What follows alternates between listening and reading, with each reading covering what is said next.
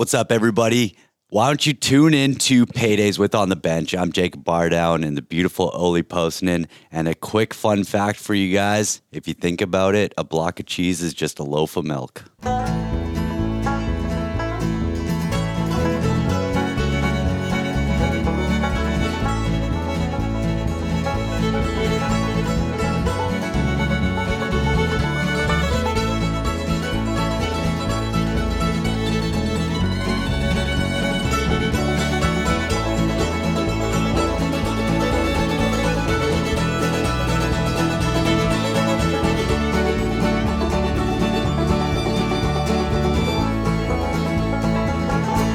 Welcome back to Worst Seats in the House. Michael Russo, Anthony LaPanta. It's the All-Star break now. Our next live show, February 17th at Tuttle's, 7 p.m. Hope to see everybody out there. Anthony, man, this team just keeps on rolling. They get 9-game point streak earlier this season. Then they go into a little bit of a skid. Then it looks like the sky is going to fall after the Winter Classic. They call up Rossi and Boldy. And Matt Boldy has not experienced a regulation loss in the National Hockey League in 10 games. He must think this thing is easy. That's all you do. Just show up, score, win. Yeah. It's that simple. 10 points in 10 games to start his career. Yeah, I mean, what a way to start. And the team, you're exactly right. They just keep rolling no matter who's out of the lineup, no matter who gets banged up. The other night, now they lose at the last minute Matt Dumba. They lose Marcus Foligno for a couple of games. Doesn't matter. Just plug guys in. And I think it's cool to see it play out on the ice because it's what Billy Guerin's attitude has been from the day he arrived, where he's just, no excuses, doesn't matter, just go play. He's out, well, we're all NHL hockey players, just go play. And I think that has really bled through to the team, where he's said it, he's lived it from day one, and now they're starting to experience it this year on the ice. It's been fun to watch. It's like when the NHL recalibrated their schedule and gave them 40 games in the last 77 days, I asked him what he thought of that. He goes, it's no big deal. Everybody's going to do it. You know, that really is there. And Dean Evison has sort of the same thing. I mean, same attitude every time you talk to him. It's no excuses, and I agree with you. I think that bleeds right into the locker room, and they every single night. Cam Talbot talked about it last night. It was really interesting. I know you were in Chicago last night, but listen to guys like Fiala and Cam talk about their confidence level with this team and how much they enjoy playing for this team and enjoy the locker room. John Merrill, I did a podcast with him the other day. Same thing. There is. Sometimes you overstate how close-knit a locker room is. They love each other. Yeah, well, and you can see it with the way they play for each other. Mm-hmm. But when coaches use terms like that, where no excuses, next man up, you play for each other, all that kind of stuff, when it's just words, then it doesn't work. But I believe that what makes it work in this spot is that Billy says it and lives it. Dean Evison says it and lives it. The way he trusts the rest of his coaches, and it's a collaborative effort every single night, the players see that. They see that it's real. And therefore, that's just the way life goes. So it isn't just a guy throwing words at you. And, we've seen with previous front offices and previous coaches here that nobody trusted a word that came out of their mouth because they would listen to it and say, but that's what you say, but that's not what you do. Mm-hmm. These guys live what they preach. And so that, I think, is a big part of it. And then having some success certainly helps. I mean, the winning some games early the way they did coming from behind certainly helps to build that. Let's say you don't come back in a few of those games early, who knows? Maybe it would have worked anyway. But it for sure starts to go that route. And those guys aren't the only guys. I mean, Ryan Hartman has, from day one, he's embraced it and just said, look, I mean, when we get down, it doesn't matter. Just keep playing. It doesn't matter who's on the ice. Just keep playing. Doesn't matter who's on your line. Doesn't matter if you're playing wing or center. Just keep playing. And we've seen that from so many guys. And now when you get to this point and you've had this kind of success, now it just kind of breeds itself because it's, who are you going to be the guy that's going to stand up and complain about something right now? No chance. Yeah. Where also this team lately has shown that they're different. So we're in Long Island the other day. They're without Marcus Foligno. New York tries to start playing, big man's hockey. They're a hard-working, hard-hitting team. They've always been that way. And the Wild don't back down. Guys like Greenway played big man hockey. All the guys did. And then same thing last night in Chicago. DeBrincat, of all players, goes out and he sort of ragdolls Zuccarello to the ice, clean hit. And then same thing. Then he clobbers Durer in the neutral zone. A bit of a blind side, but the league felt it was league felt it was a body check that was unavoidable head contact there. But regardless, they go to TV timeout, and the entire bench is up and screaming. And this is for Connor Durer. Okay. And I just think there's another example where it's just like they are all together as a team. And man, did that wake them up, because they started slowly yesterday. They were a little sloppy the first 5 minutes. And DeBrincat, I think, woke that team up. And it was, for 55 minutes, I thought, pure dominance by the Wild. Yeah, without a doubt. And Chicago's got some issues, and their things are going the wrong direction there quickly. It's amazing how different they look, even than the team we saw a week ago in the back-to-backs. But I thought Jordan Greenway's play and presence in that Islander game was significant, because he did it in a very veteran way. Mm-hmm. He stood up. He made it clear, like, look, just because Foligno's not in our lineup doesn't mean we're going to be pushed around. But yet he didn't take any stupid penalties. He didn't even get himself in a spot where he wound up having to drop the gloves. He just answered their play with his own physical play to say, look, we're here to play hockey. I mean, and if you guys want to run around like donkeys, you can come and answer to me.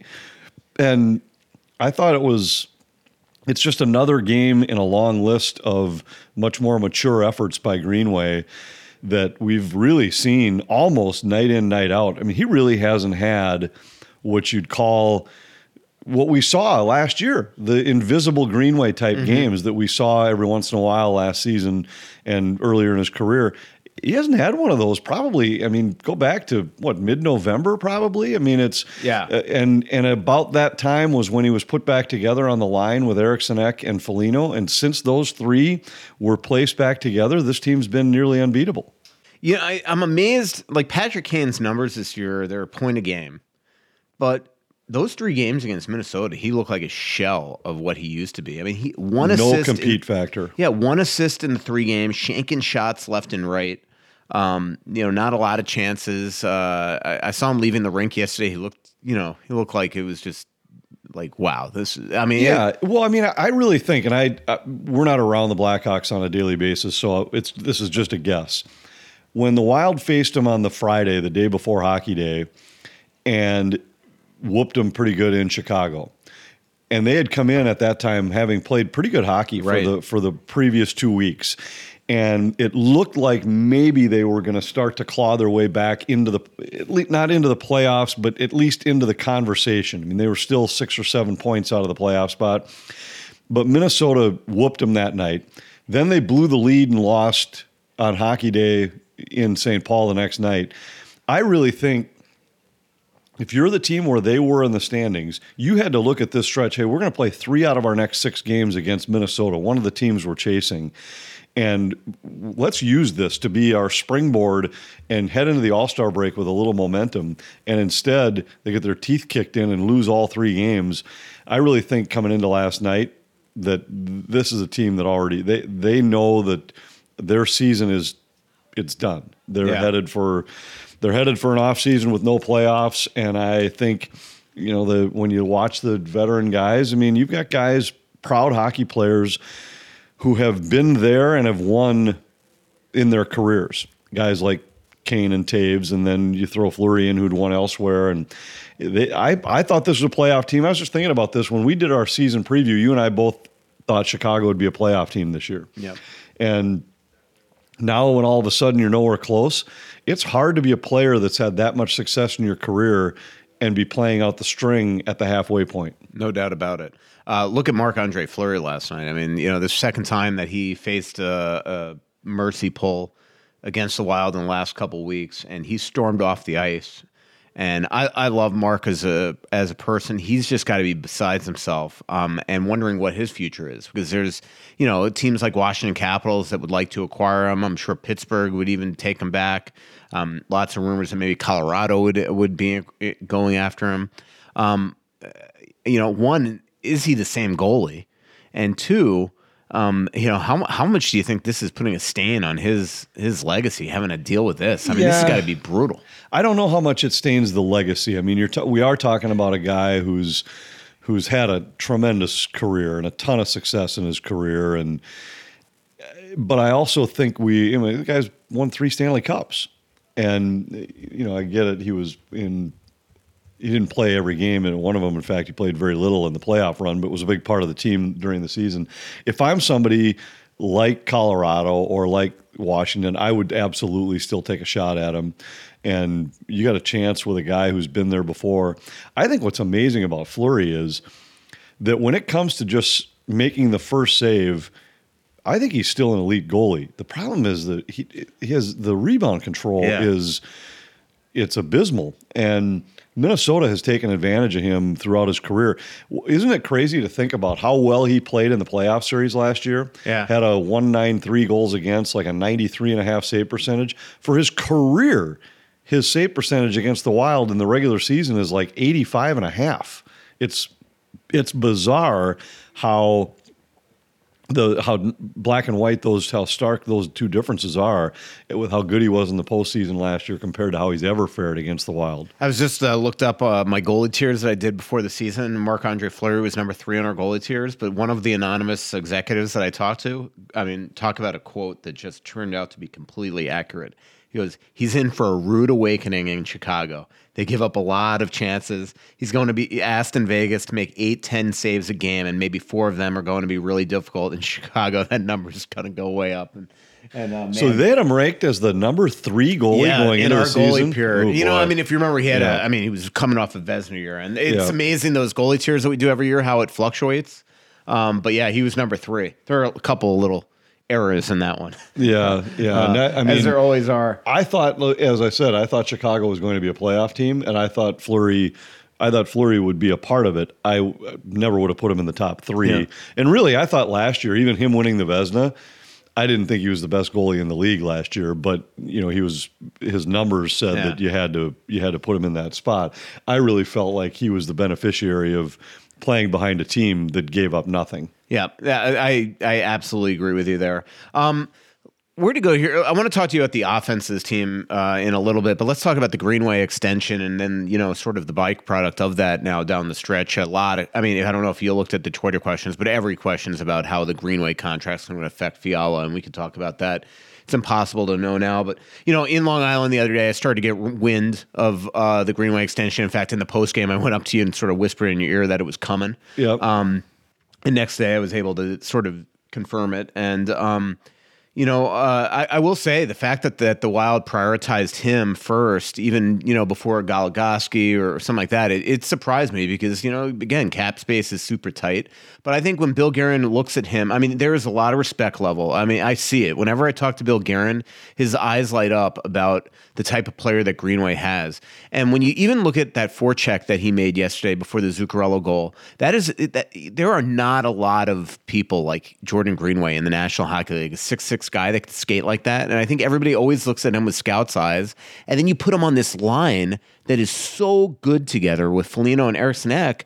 I think Bill Guerin looked at it as like, why would we take a line like that and even interrupt it at any point in the next 3 years? Well, there's a lot there. And the last point you made is the exact point that I made earlier in the season. Remember when we were having the conversation about what was wrong with Jordan Greenway, can't score. And I said, look, just let him be this guy. Yeah. And if he's this guy, you've got a line that can match up with anybody in the league. Yep.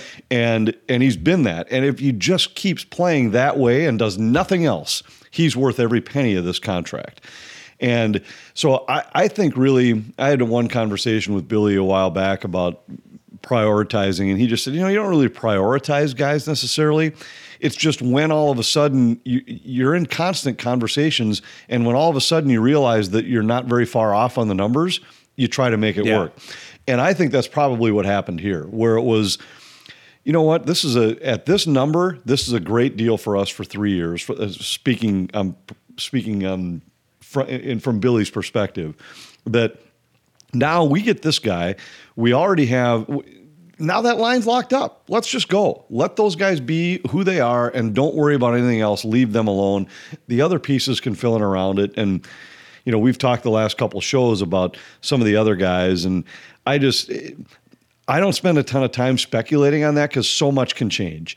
And you have no idea. I mean, we have no idea. When the season ends, he might have a deal already in place at the end of the season to deal any one of these guys about whom we're talking. And, I still think you look at what Kevin Fiala's done right now.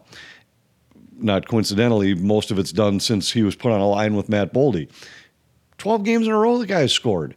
And a point, not a goal, but 9 goals over that stretch. I mean, this is why this guy is such an exciting and electric offensive player. I think when you look at what he's done, you really can only look at that stretch. Because earlier in the season, he was playing with guys who couldn't keep up with him, who couldn't make plays with him, who couldn't. Everything he did was on his own. Now he's got the guy on his wing. Freddie Gaudreau's even been better these last couple games. But, and he protects those guys. But what if you had a guy that wasn't just protecting, that was actually also contributing to the line, and you might all of a sudden have something. I just think, let's look at Greenway independently of the rest. It's a great deal for the team. It's a team-friendly AAV of $3 million. And for Greenway, I'm sure he's relieved. I mean, he knew his numbers weren't great before that, and I'm sure there was some pressure on him. Now he can now he doesn't have to worry about it. Just go be the guy that you've been. And I know Billy would love him to be more productive, and it really just comes down to shooting the puck everybody would more. love to have guys score more, but this line makes a difference if they just play that way. Yeah, and I agree with you. The one thing that you said that reminded me is, like, I remember when Rob Niedermeyer in Florida, he scored 26 goals in 1995-96 that year. Next year, first game of the season, Eric Lindros concusses him, and he became a checker that night. And, he just never could score again. And there was so much pressure on him in Florida because he had that 26-goal season that everybody always just thought he's going to score, he's going to score, he's score. When you finally realized, he's one of the best checking centers in the National Hockey League, then you realize, who cares that he can't score? He goes to Anaheim. He winds up playing with Sammy Paulson and Travis Moen on a Stanley Cup winner. And he was one of the best checking centers in the league. Nobody cared that he didn't score goals. And I think that's the same thing with Greenway, is that if we all just stop saying, all right, including, and especially me, that he's a 6'6" guy, he's not putting up a lot of numbers, and just accept him for what he is, and that's one of the a left wing on the best check.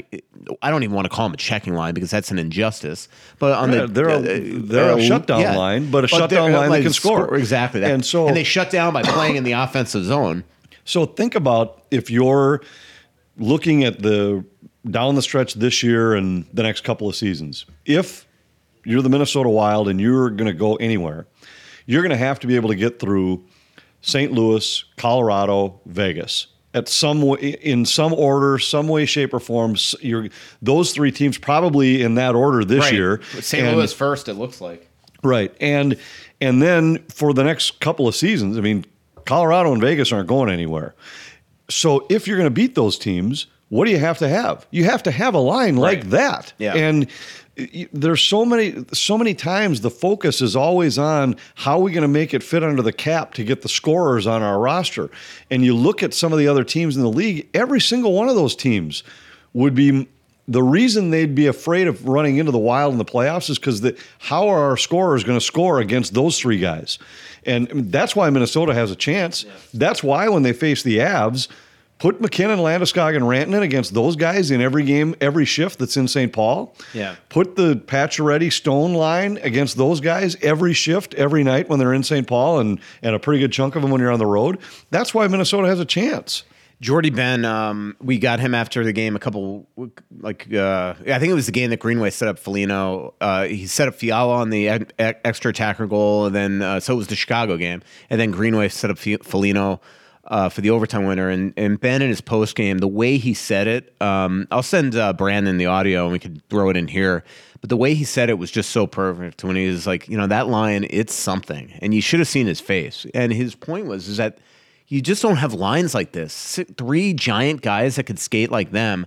And again, I think who are committed to playing the game that way. Yeah. They're never getting away from the way they play it. And what I've liked about Greenway the last couple games is he's doing this without Foligno on his line. And if you remember at the beginning of the season, the reason why, and look, I mean, I think the analytics and all that, it wasn't just that he hadn't scored in the beginning of the season. I think the analytics backed me up too.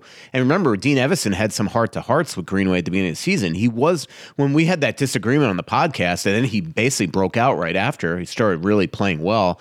I think it was more so that I was just disappointed that he didn't look like the Greenway that we had seen before, but he also wasn't playing with those two. Right. And I think there's such a fit there. And what I've been really impressed with Greenway the last couple games is that Eriksson Ek's been out of the lineup for a lot of this time. Foligno's now been out of the lineup for the last couple, and yet Greenway continues to play great hockey, even though he doesn't have his security blankets on the line. I think that says something about his growth in his game. Because for the season, the analytics say that the drivers of that line have been the other two guys.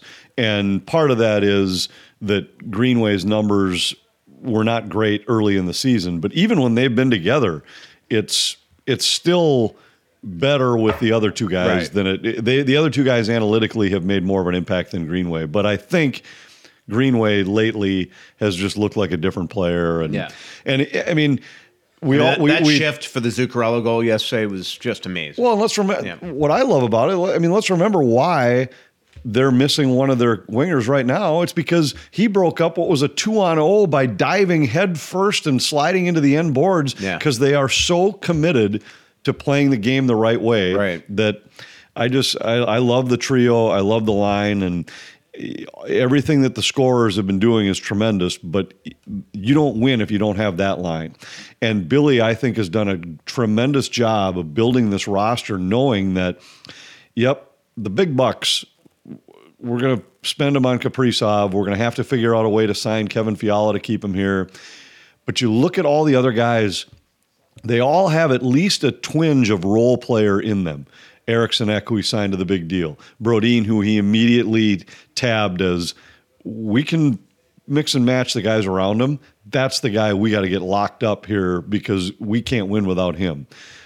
Hartman, all of these deals, they're all the guys that just fill all the little things that you have to build a championship club. No doubt about it. I know that you said it's no sense forecasting the future, but we're going to do that after we come back from this break. But first, here's a word from Bosch Law Firm. Hey, hockey fans. Jerry Bosch here again from Bosch Law Firm and WorkCompExperts.com. If you're injured at work, it's never too soon to contact the lawyers and awesome staff at Bosch Law Firm. We'll answer all your questions, help you set up your work comp claim, and help you select professionals who will be there to help you, not the insurance company. And with almost 30 years of litigation experience, if your benefits are denied, we'll fight to get you paid. Bosch Law Firm. The call's always free and there's never a fee unless we obtain benefits on your behalf. Call or text us at 651-333-8300 or visit us at WorkCompExperts.com. Anthony, so the other day, I've been having a real horrible, painful hip and back issue. So the other day I went to Tria's Urgent Care, and man, I was very impressed with the service there. Tell us a little about Tria. Well, Tria is the place to go whether you're an athlete that's trying to get yourself back on the field, or just somebody, an older guy like you or I, that are trying to stay active. They've got the guys for it. They've got the specialists in every area. I've seen too many of them. In fact, I also just had to have an x-ray done because I fell down some steps on Hockey Day, Minnesota in Mankato and landed on my ribs. So had to go in and have some imaging done with that. But I personally have dealt with Dr. Boyd and Dr. Amundsen and Dr. Nelson. I mean, there's so many tremendous guys there that Tria Orthopedics is the place to go if you're trying to get yourself back onto the field. And the holidays have come and gone, and despite your best intentions, so has your motivation to lose weight. I know I've been there, but don't despair, because my friends at Profile have a solution for you. You see, Profile makes losing weight easy. Designed by doctors to take the guesswork out of weight loss, Profile has helped thousands of people like myself, and they can help you too. It's a great time to get started. Join Profile in February and save up to 30% off your membership. Visit profileplan.com/Twin Cities and launch your transformation today. Tell them that Russo sent you. That's profileplan.com/Twin Cities. So, Anthony, I know I am completely with you that nobody knows what By the way, Vinny just walked in and actually said hello. Very different than his older brother. he Usually his might older have just brother walked right through and not even noticed we were I here. know, exactly. I know, and you're absolutely right. Like this is. I mean, let's be honest. Every podcast for the last 2 years, we've tried to figure this out, and we don't know. And I even think that Bill Guerin probably doesn't deep down know right now. But let's just look at this real quickly. I got Cap Friendly up. The Wild have $12 million of cap space. This is crazy going into next year. They have restricted Kevin Fiala, Capo Kakinen, who's become a pretty integral player on this team, Connor Drury, your RFAs. Your UFAs are Nico Sturm, Alex Goligoski, Jordy Ben, Victor Rask. And I do feel like I'm forgetting somebody, Nick Bukestad.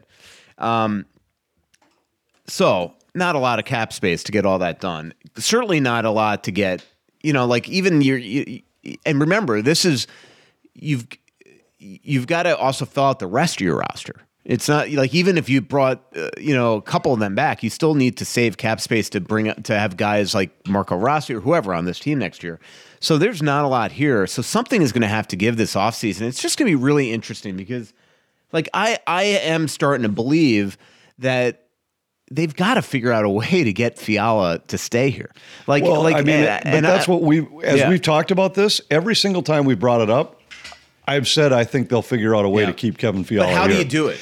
I don't know how you do it because we don't know what the piece there. There has to be a piece that isn't here, or you get a bunch of guys, which I don't think is out of the question. Some of those guys you mentioned. I mean, if you're Connor Dewar or you're Nico Sturm, wouldn't you take a look around and say, well, where else would I rather go than right here? Yeah. There's not a coach in the league that trusts and empowers his third and fourth line guys more than this guy does. There's not a locker room in the league that seems to be tighter and more determined to win than this one. There isn't a leadership group that seems to embrace the young guys and treat them the same way as anybody else inside the room more than this one. So, I mean, who knows? What if you're able to get a couple of those guys to sign for, bargain basement prices and, maybe with Fiala, you're able to trade him term for AAV. That's always a possibility too, where you can say, look, we'll get you the cash. We just have to spread it out over more time because we can't. And if you're Kevin Fiala, you got to look at it and say, all right, well, you're not lying to me. I mean, we can all see the numbers. It's not just negotiating ploys.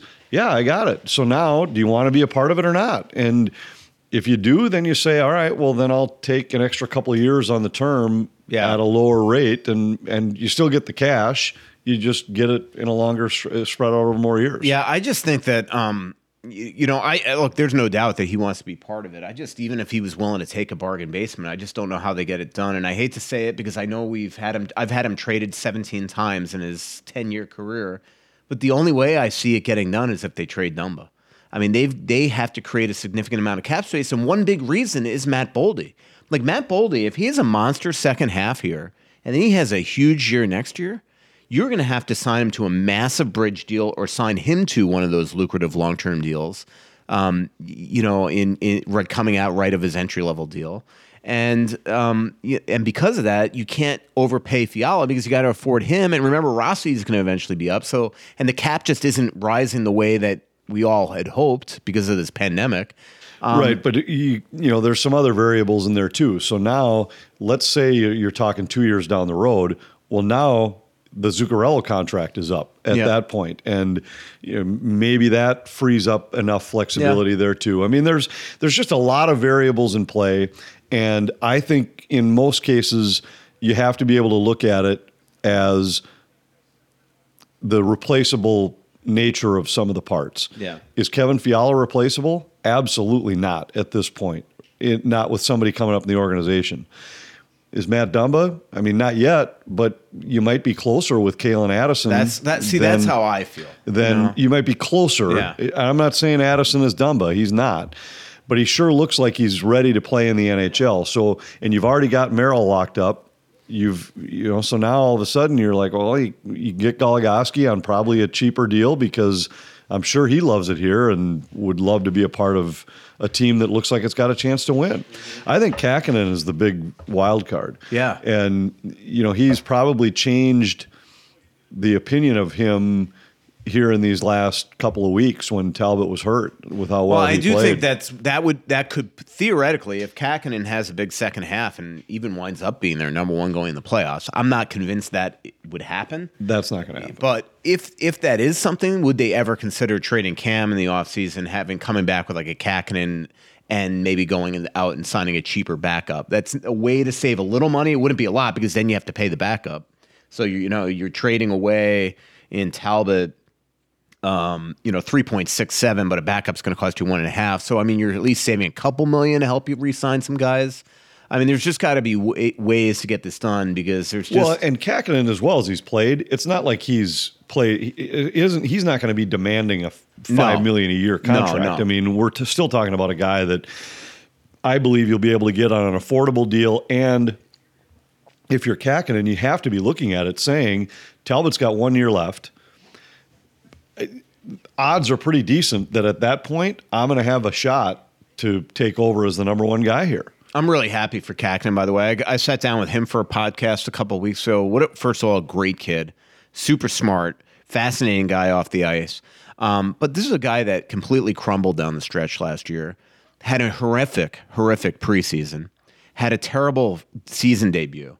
And there was not a lot. I don't care what Dean says. That, he only didn't play because Cam was great. No, they did not have a lot of confidence putting that guy in net.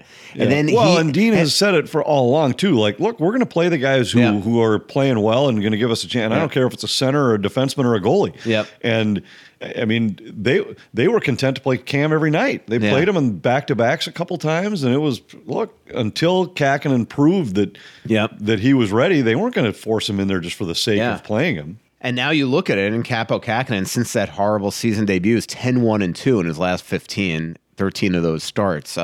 Pretty impressive. Let's talk about the offense. This is ridiculous already. I mean, this is now 12 straight games with 3 or more goals. They're third in the league in goals for, behind Colorado and Florida.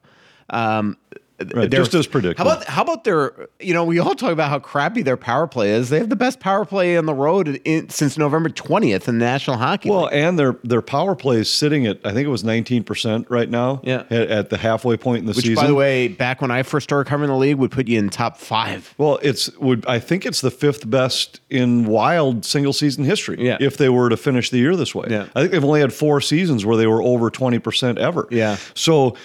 But you're right. I mean, normally you'd look at teams and say, well, boy, if you're scoring like this, you must be taking care of business on the power play. So I looked at the Wild's number one, their best goals per game was last year. They averaged 3.21. They're 3.83 this year. So it's 2/3 of a goal per game more. They're on a pace to score 50 goals more than they've ever scored in a season. I mean, that's unbelievable. And they've done it with so I looked at their goal differentials. Their best 2 goal differential seasons were 57 and 41, and right now they're at 40 at the halfway point. So they're on pace to be plus 80. They're minus 2 on power play goals, and yet are on pace to be plus 80 in overall goal differential.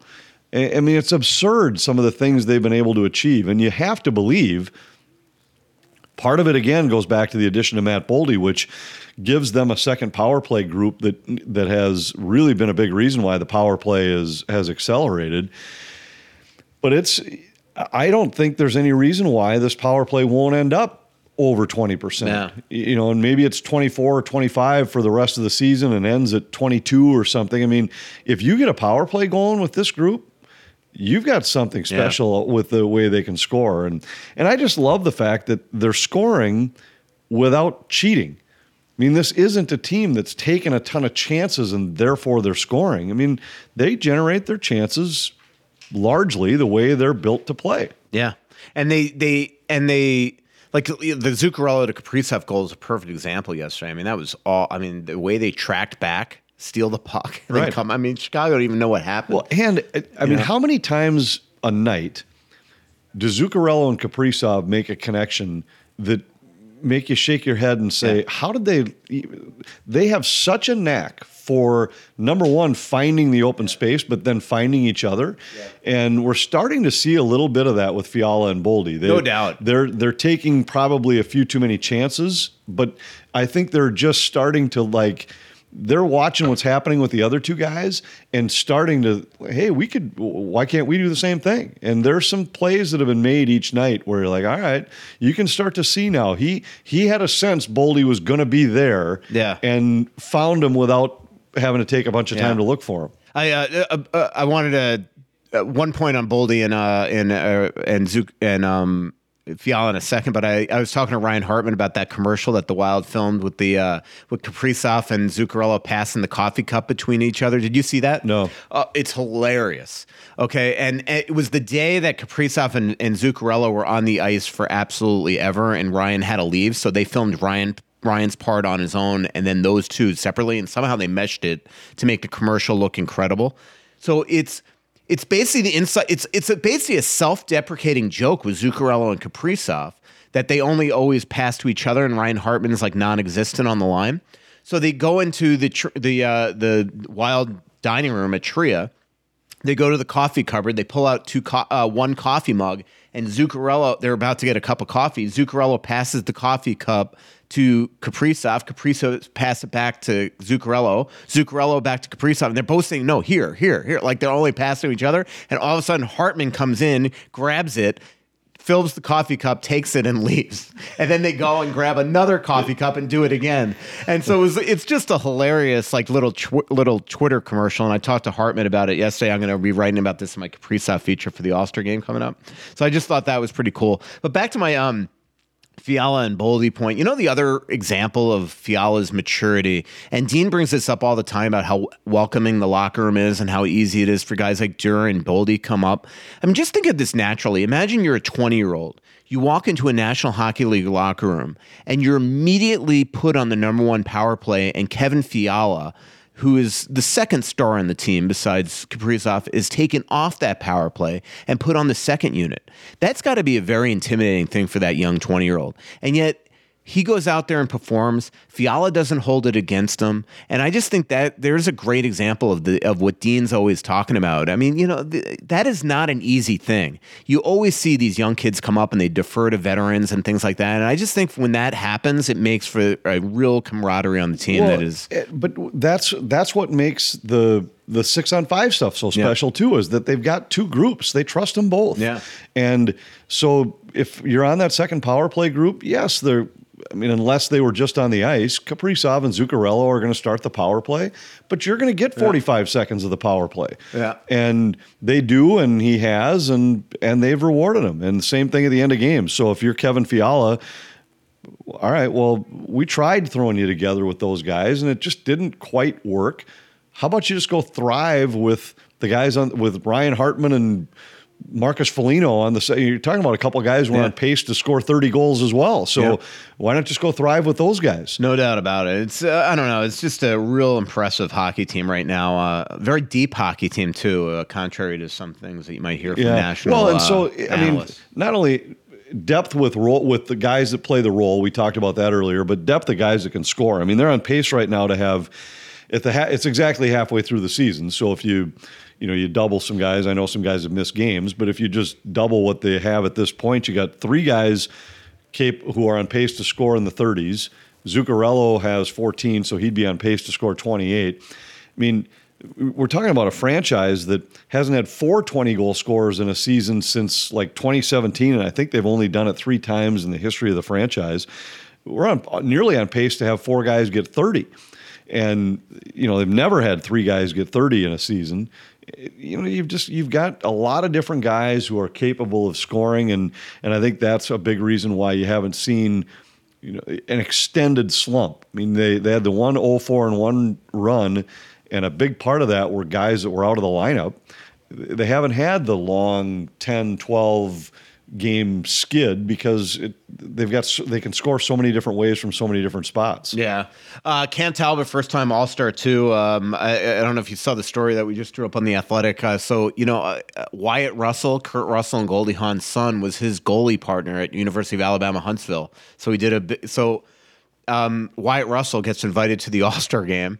and as to be in the skills competition. So they're reunited. So we did a big feature on Cam and Wyatt today. So hopefully everybody reads that story. And Cam was hilarious when I was talking to him about it yesterday. He basically told Wyatt,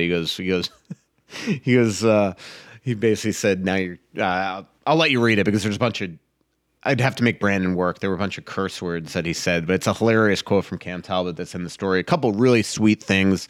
One quote I will read you from the story. This kind of made me smile. That he said, Cam, about going to the All-Star game. He goes, the kids have known for a while, ever since we told them. The next day, we had a babysitter that night, and then came home from dinner, and my daughter's little purple suitcase was already packed full of with her dresses and stuff like that, sitting in the kitchen. They weren't supposed to tell anybody yet, but they already told their teacher and their babysitter that we were going. Said they let the cat out of the bag a little bit before it was even announced. They've been excited about this for 3 weeks now.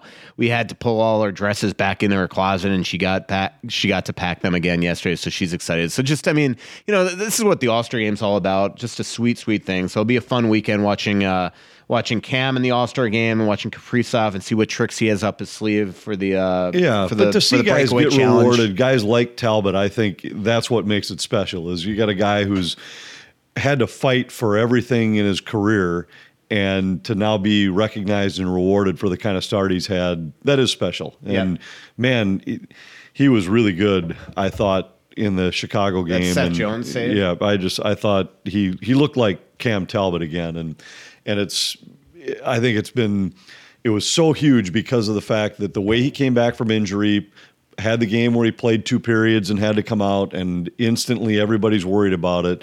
And the fact that he's come back and played the way he played in New York and then played the way he played against the Blackhawks, he looks like he's back now and good to go. Another part of that Kaprizov story that I'm writing tomorrow will be his parents, Natasha. Natalia is, so the way I understand it, so we have always called his mom Natalia. He spells it Natasha. And the way it was explained to me by somebody that's close to Kaprizov is it's just like Mike and Michael. So he wants it written as Natasha. So when you see me refer to his mom as Natasha in the article yesterday, and you'd be like, wait a minute, he's called him Natalia for 2 years, 3 years, 4 years. That's the reason why. But that'll be a big part. The players, I got a bunch of cool anecdotes about the players meeting his parents in New York as well. So that's pretty cool. He's going to experience that with the parents. When we come back from this break, I want to take some Twitter questions. I want to talk to you about the Rocky Wirtz stuff yesterday. That was an absolute disaster. And I want to talk to you about the Justin Morneau story that we wrote in The Athletic. But here's a word from Minnesota Propane Association. The Scherer family enjoys spending a lot of time outside. Hence, we care what goes into our environment. That's why we support propane, the energy for everyone. Did you know that propane produces fewer greenhouse gas emissions than electricity generated on the U.S. grid? Propane's emissions are 43% fewer. That's a lot. Propane is clean, dependable, and affordable. Plus, it's produced right here in the USA. Let's all do our part to reduce emissions from our homes, cabins, and businesses by choosing propane, the right energy right now. To learn more about propane, the energy for everyone, go to propane.com. Well, the holidays are over with, so what season is it? It's Get Your Home Project Started season. Aquarius Home Services provides top quality products, including furnace installation and repair. Has your furnace been struggling to provide you comfort, and you think it is time to replace it? Aquarius Home Services is offering a new furnace for as low as $45 a month. That's right, $45 a month. Contact Aquarius Home Services and request a free estimate. With your comfort and safety as a top priority, one of their trusted heating and cooling experts will visit your home, discuss your needs, and provide options that make sense for you and your home. They're just a click away at AquariusHomeservices.com.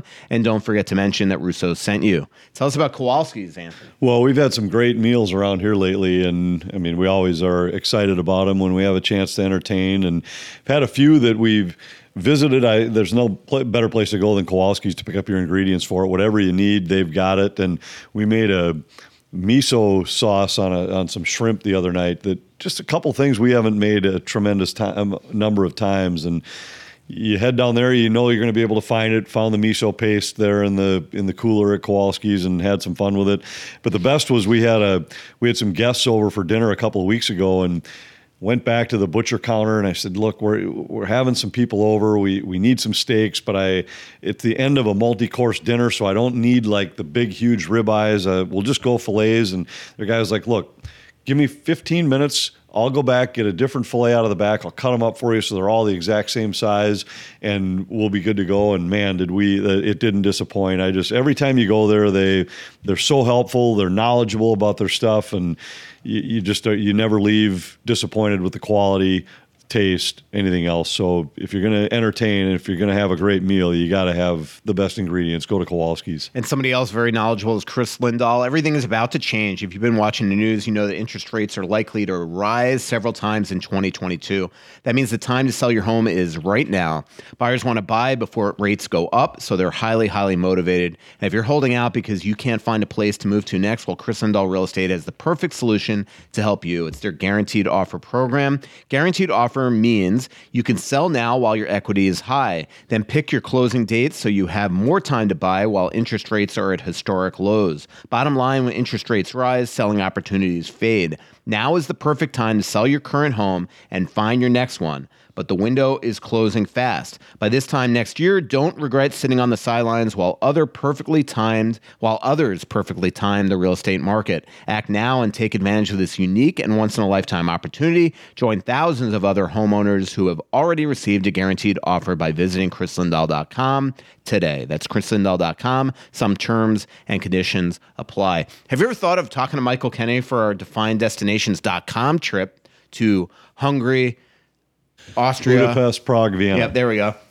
About maybe one of the nights, instead of us having sort of a, quote, team dinner, you doing a whole team meal?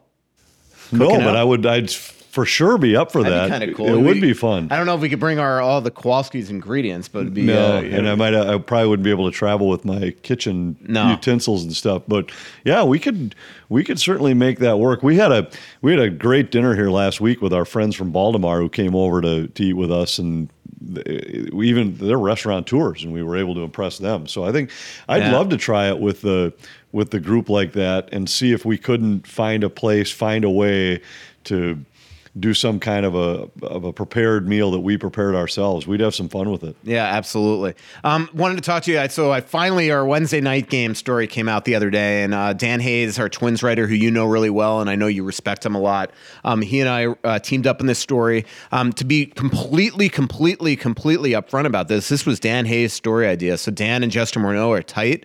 It was when he was working on Hall of Fame stuff, and he found out about this game, and Justin invited us out there, and this was months in the making. And we were sort of the guinea pigs, Dan and myself, for this new thing that we're doing at The Athletic, where we're going to have a bunch of multimedia components to different stories. And so we hired a documentary filmmaker, and he came out with us to Justin's house.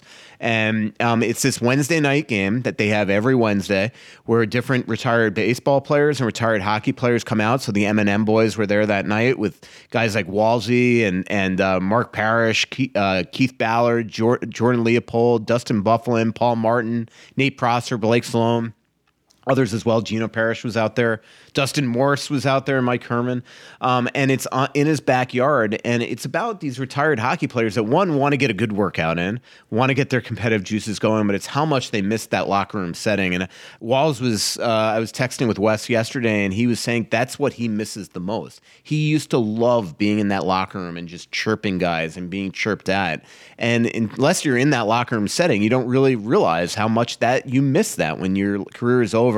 And so really appreciate Justin inviting us out. He treated us unbelievably.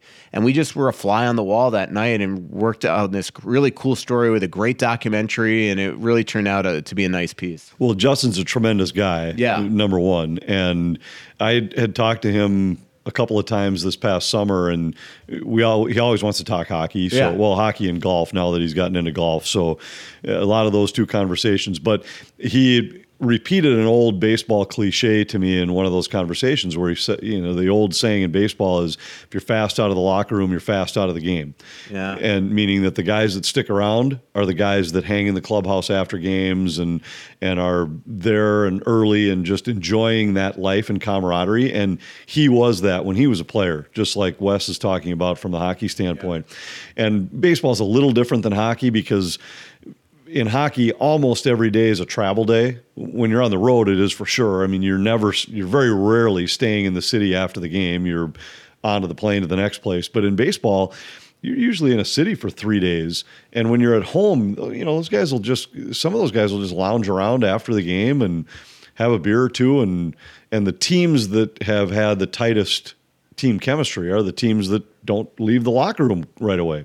So it doesn't surprise me that that's what those guys talk about as that they love so much about it, is just that. And it is special, and it's cool, and I always give him grief because he says, there just aren't a lot. In fact, I think he was quoted in your story with the same line. Like, there just aren't a lot of places where you just have the pickup game where you get together with your buddies. And I said, on a refrigerated ice sheet with a Zamboni and lights that glycol. It's not, this isn't like the old days of, trudging down to the park and hoping that there's enough spots on the pickup game going on that you can jump in. Yeah, no, but what a great guy. I mean, he is a true guy. And Maurer, man, he is just an awesome dude as well. It was just, I don't know, it was a really cool story. And what you said too about the, first out of the clubhouse, first out of the game reminds me of this old Dennis Bushy line. I don't know if you know, Dennis Bushy is a legend in Moorhead, Minnesota, runs the rink there, and all the guys that have come out of Moorhead. And I was out there whenever Matt Cullen first signed with the Wild, years and years and years ago, 10 years ago, 12 years ago, whatever it is, I went out to Moorhead and I did a big family story on him and where he came from. He showed me his childhood bedroom and all the stuff, like where he's like, this window is where Bridget used to sneak in, that type of stuff. So we go out to Moorhead, he shows me the rink, and I meet Dennis Bushy. And Dennis was telling me about Matt growing up, and he goes, the problem with youth kids today is that their parents don't give them enough time to hang out in the locker room. And he always says to these parents that just are impatient and want to leave there after a game and get their kids out of the locker room, let them in there, because there's nothing like locker room talk. And I think that's something that, like, those of us that have never played professional sports or competitive sports on an everyday basis, don't really realize. And I coach at a low level, assistant coach on a high school football team. But I always love the guys that hang out in the locker room after practice and after games. And we lived it at the youth level with Vinny, I think, was determined to be the last guy out of the locker room every single hockey practice or game he ever went to in his life. And I remember a couple times, Margot was the one who ended up having to drive Vinny a lot because AJ was playing basketball. I was coaching AJ's team, and then I had a pretty busy work schedule. So she would usually be the one that would end up hauling Vinny. And I remember one night talking to her, and she was like, and he is the last kid out of the locker room every single night. I said, just let him be. That is what builds. That's what builds team characters, is that you got to let them just sitting there. And now, Vinny might have taken it to a new level, because I don't think half the time he even started to get undressed until everybody else was out of the locker room. And then you'd go in there and you'd see his stuff spread all over the room, and he was a goaltender, so he had extra gear. How old would he have been?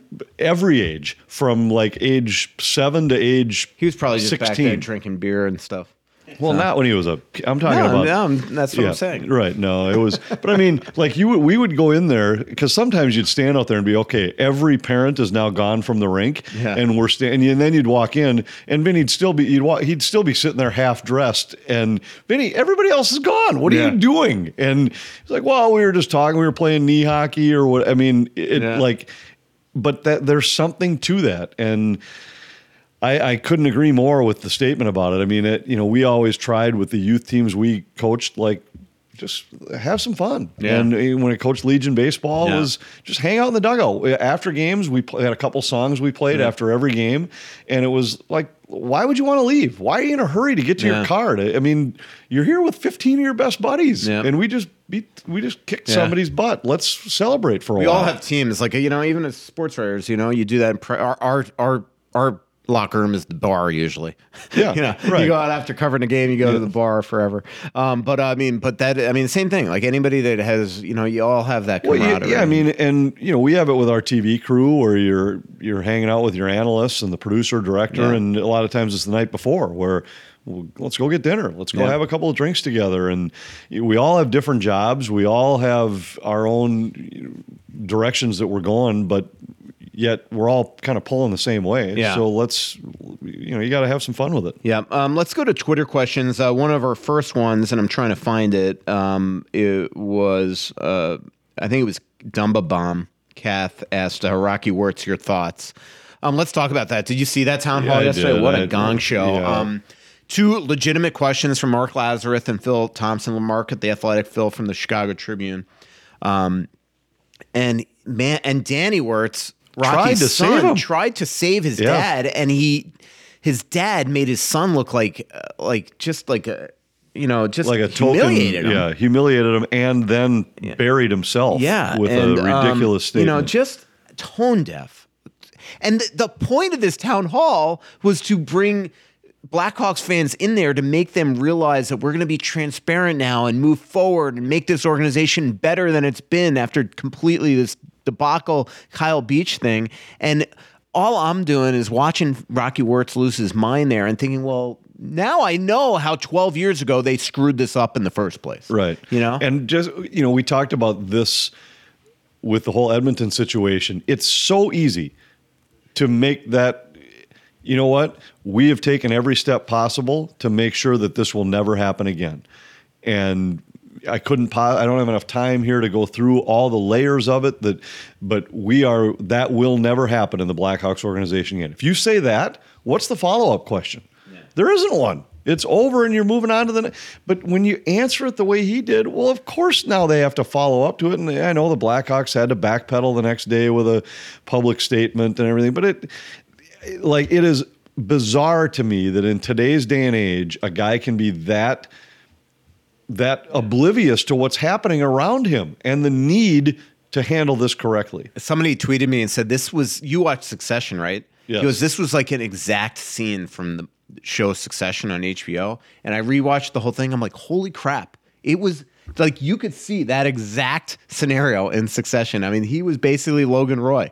It was unbelievable. Yeah. And you see so many of these owners that are like that. Stan Kroenke's the same way. These guys are just so out of touch. And what's crazy is Rocky Wirtz has forever been beloved in that city because of the way that he saved that franchise and put them on, back on television when his dad, essentially wouldn't only put road games on TV. And, really, really sad situation. And I know that Rocky Wirtz did send emails to both Phil and Mark Lazarus afterwards. So he puts out the public statement, and I guess he apologized in emails as well.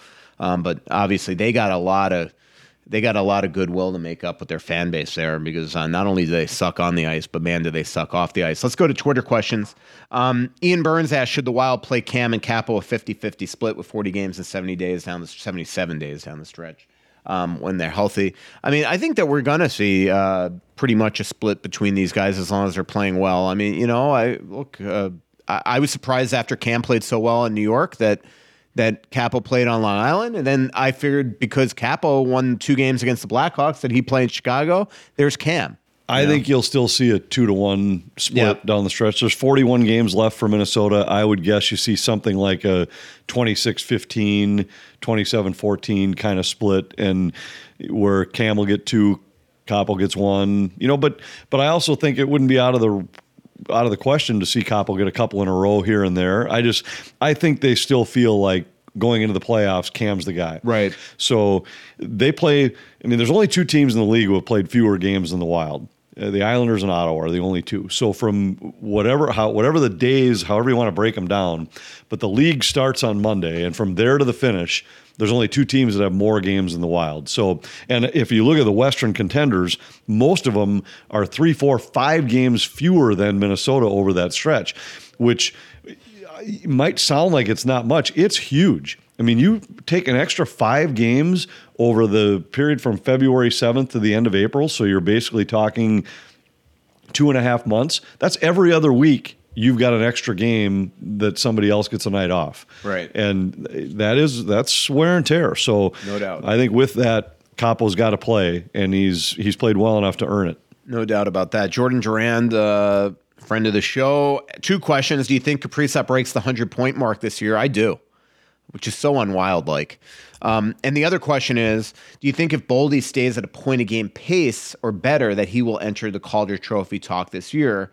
What do you think? I mean, that's perhaps, I still think Zegras is going to be the front runner just, even though he doesn't have a ton of points, I think 30-something, with the 2 incredible plays, the lacrosse goal and the play that he made to Sonny Milano, I think he's going to be in the voting, in the minds of voters. Mean, who's playing unbelievable hockey right now? I think he's like a +30 is Anton Lindell. Awesome player. And then even Kakkonen, I mean, guys tied in 1 and 2. He's technically a rookie still. I think that if, let's say Boldy does stay a point a game guy, so you end up with 50 points in 50 games. It's hard roughly. It's hard not to. It's hard not to. But that there's a long way to go for that. The Kaprizov question, I think, is a tougher one. I mean, he's been great. He's on pace for 106. Right. It isn't like he's on pace for 140. I mean, Right. So as good as he's been, he'd have to basically match this in the second half. He had one goal yesterday. He was so good yesterday. It was unbelievable. It was one of his best games, I thought, this season. Yeah, and earlier on the road trip, I didn't think that was the case, No. and yet it was, as we've talked before, and I talked with Louis that night. He's just one of those guys that he doesn't have to be great all night, and yet he can still end up with 2 or 3 points on the score sheet at the end of the night. And Louis had a great story because he told the story that he went to scout Bobby Smith, and when he was there, somebody had told him ahead of time, "Hey, keep your eye on this other kid." He said he's not like, he won't be the fastest guy, the best guy, but when the night's over, you'll look and you'll be like, "I'll be damned, he had 2 points again or 3 points again." The other guy was Wayne Gretzky. Right. Yeah. That's funny. Yeah, I don't know. I thought he was great yesterday. When he dipsy-doodled around Patrick Kane in the first period, you just knew he was there to play. Joseph asks, why do I feel Boldy living with Greener is actually going to turn into a sitcom? And does the apartment contain more pizza boxes or Chipotle wrappers? That's a good line. So true.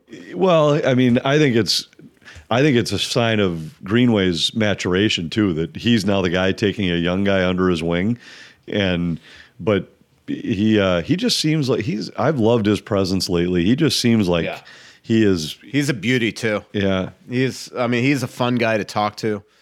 I've got a couple of Greenway stories that are hilarious, but Matt Laval, who I think you know, yep. asked. I know a lot of people are saying the Wild are one center away, but But is there a concern about locker room, chemistry, foul ups like the Marty Hansel situation? What's your opinion on that? Well, there obviously is, but at the same time, I think Billy is confident enough in what he's got going right now that it's hard to imagine any one guy very different locker disrupting. It's very different. It's so much better than it was then. Yeah. And then it was good. Yeah. But this is unbelievable. And so to throw a guy in there, and some of the guys we've talked about as potential centers that you might target, they're not going to come in here and be the guy who stands up in the middle of the room and changes anything. Right. And I don't think the leaders of this team would allow that to happen. No. So, I mean, yes, you have to be concerned about it, but I don't think. And the other thing about that situation is Marty came in and he, if you remember when Marty came in, Eric Holla was playing his best hockey as a Minnesota Wild. He was the mainstay on the third line. I can't remember who the right wing was, but all of a sudden, he comes back from the bye week and finds out I'm the fourth line center. And whoever that other guy was, I think wound up being a healthy scratch for Ryan White. And I think that's where it wasn't so much that the guys came in and fouled up the locker room camaraderie. Right. It's more the fact that they took a guy that was playing great and put him right onto the fourth line, and that's what really screwed things up. He was playing. If I remember right, he was playing with Pominville and Niederreiter, I think, on the third line, and they were being used in a defensive role quite often, but they were providing offense. Okay. And then Holla all of a sudden got bumped down to the fourth line, and now that third line got exponentially slower. And I remember talking a lot about it, where they're like, I think that what you're thinking of is when John Torchetti took over for Yo, and then he put together the Holla, Niederreiter, and Pominville line, if I remember correctly. No, I think they had been together before that though, too. But I think those were the three guys that were playing together, and Holla got bumped down. But Holla was the guy who moved. Right. And he was a part of a line that had been really good defensively, and then all of a sudden he winds up on the fourth line. And also, if you know Eric Holla, he wasn't going to take it well. Well, he wasn't going to take it well, but the players all knew it too, because they were like, well, now all of a sudden we just got slower on a line that we were using to play against the other team's best. And, it was such a bad... Everything about it just wasn't right. It didn't make sense for the deal to be made, for the guy that they got, for where he was going to fit in the lineup. And, I think. And by the way, Bill Guerin has done a history lesson. He knows about that Marty Hansel situation and what it does to this team. Well, of course. He's looked at, I've talked to him about what they were doing in Pittsburgh, and he was like, we traded away every asset we had every year to keep trying to make runs. He knows exactly what it's like when you bring guys into a room. Now, the difference is when they were bringing in guys, they were usually role players that were designed to play on the lower lines in Pittsburgh all those years. If you look at some of their trade deadline deals, this would be different, where you'd be trying to find a guy to fit in a scoring role. And there is something about having a guy like Gaudreau playing with those two guys, just because they're going to take a few chances offensively, and he's been good to cover up. Gaudreau's been great lately. Bryce asks, listen to a few too many podcasts talking about potential moves for a top line center or number one center. Went back to 2020, so got to ask, how much more will we keep talking about that scenario? It's true. If they ever trade for a number one center, we may just have to disband the podcast, because then we got nothing to talk about. Dogfather, Belly Rub for Pups, best Twitter name out there, says, do you think if we don't keep Fiala, the Wild run the risk of having a Fiala 2.0 and Matt Boldy? Like, do you think Boldy would be on an island similar to how Fiala had to carry his line for offense? It's an interesting point. It depends, I guess. If they traded Fiala, I would assume that Beckman's the guy that'd be grooming to take that place. So could Beckman and Fiala Beckman and Boldy have that type of chemistry? I don't know. It's an interesting thought. Hard to imagine somebody ready to assume what Fiala's done. There were a few questions on there with people asking about watching the games on TNT, and I appreciate the comments that people make about how they prefer to watch it on Bally Sports. And look, I don't think any of these announcers, everybody always says there's a bias, right? And I don't think it's necessarily a bias. I think it's a lack of knowledge. I think there is a situation where there are a lot of times you get some announcers. Sometimes they're guys who are a part of another team's broadcast during the regular season, and so they see other teams more often, and therefore it becomes top of the head knowledge. You have more knowledge of when Minnesota. I'm trying to think of the games that were national. It was a Boston game one night, and you got guys who are in the Eastern Conference for their regular job, and so they've seen a lot more of those teams. And it's disappointing to me sometimes when you listen to it and you think like, well, boy, I'd love to hear more about this. But they're doing a game for an audience that doesn't watch the Wild every night. So they're telling stories that we've told 6 months ago, 2 seasons ago, 3 years ago, whatever. They're telling them as if they're kind of newsworthy. So it's just always going to be different. Yep. It's a very different deal. Yep. Speaking of which, last topic that we hadn't got into is that you and I spent time again into the Department of Player Safety shadowing Damian Echeverria and George Peros last week. And we talked about this on Bally's the other day on our opening hit. And the reason why this came to me is somebody brought up yesterday with the when I think it was Connor Durr got hit by DeBrincat, like, that, and Chicago's not even in the East, so I don't even know what he was saying. He's like, that DeBrincat's not going to get, I can't remember what he said, but he basically said there was an Eastern bias. And the one thing that you and I both know from spending time in there is that they couldn't care less who it is. Like they are just, there is a commitment to trying to get it right. They have a whether you believe in it or not. Like, I personally didn't like the DeBrincat hit. I thought it was blindside. But they have a catalog of hits over the years that they compare and that they essentially analyze. And look, you could agree or not, but they're not in there because there's no star bias. There's no team bias. They're trying to get it right and make the game safer. Do you agree? Absolutely agree. Those guys and the layers that they go through to watch, they don't miss a play. Yeah. There's never a play that is even close to being a suspendable play that they don't study. You've got a guy who's watching both broadcasts.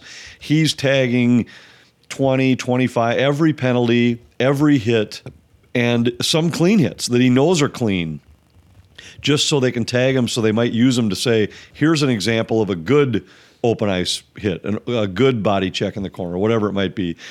But anything that's even remotely close, he's tagging, passing it up the line to the next guy, and anything that's even close, he's passing on. Nothing gets missed. They are determined to get it right. you might not always agree with what their decision is, but that's because it isn't a black and white thing.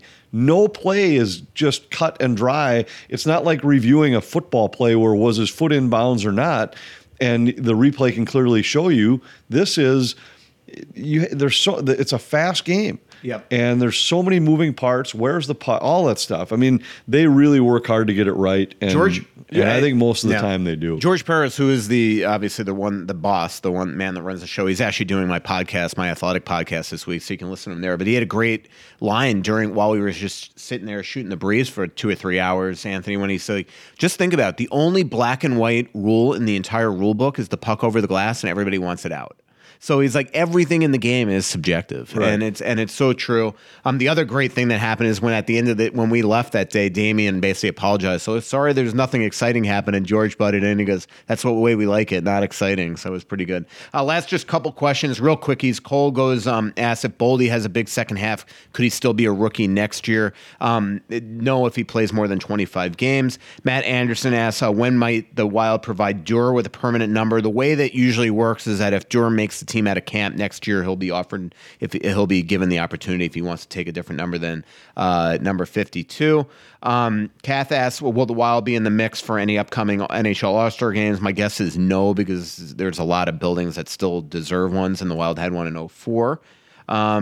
Andreas says, any chance of the Wild signing Jack McBain after a BC season? The Wild will absolutely try. They'd have to burn a year, though. And last question, Anthony, who would be your 5 top Wild players that you'd like to have over for dinner and drinks, past or present? Ooh, past or present. That's interesting. Well, a few of them have been here, so I'd have to say no to Wes Walls because he's already been here for dinner. Darby. You've had Darby over. Darby's been here, yeah. I would, but I love listening to those guys when they get together, talk about their 03 runs. So those are always great. But I'll stick with the current guys. I think it'd be fun to have Marcus Foligno here, because I think he'd be entertaining. We'll bring Jordan Greenway with him. I'd bring Eriksson Ek, except he'd probably piss people off and somebody'd be angry at him for no reason. He'd give the blank stare. Phil would attack him. And if we had Kaprizov, we'd have to have Zuccarello because we need a translator. Yeah. So I'll go with Kaprizov understands more than he wants to let on. Right. So I'll go with I'd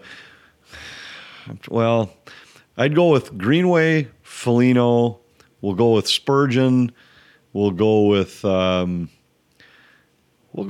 Ek. Why not? Just to mix it up a little bit. And actually, Nick Bukestad's an awesome guy. I wouldn't mind having him come and join us too. Yeah, actually, a great guy. Well, this was a fun show, Anthony. Thanks to all our sponsors, and I hope if you guys do want to come to Europe with us, go to definedestinations.com. Definitely do that. Thanks to our sponsors, Bosch Law Firm, Tria, Profile by Sanford, Minnesota Propane Association, Aquarius, Kowalski's, and Chris Lindahl Real Estate. Remember, next live show, February 17th, 7 p.m. at Tuttle's. See you there, everybody. So much coming out, there's nothing going in. I know that you feel like you're never gonna win. Oh, but the world won't forgive a winner. Our locker room is the bar usually.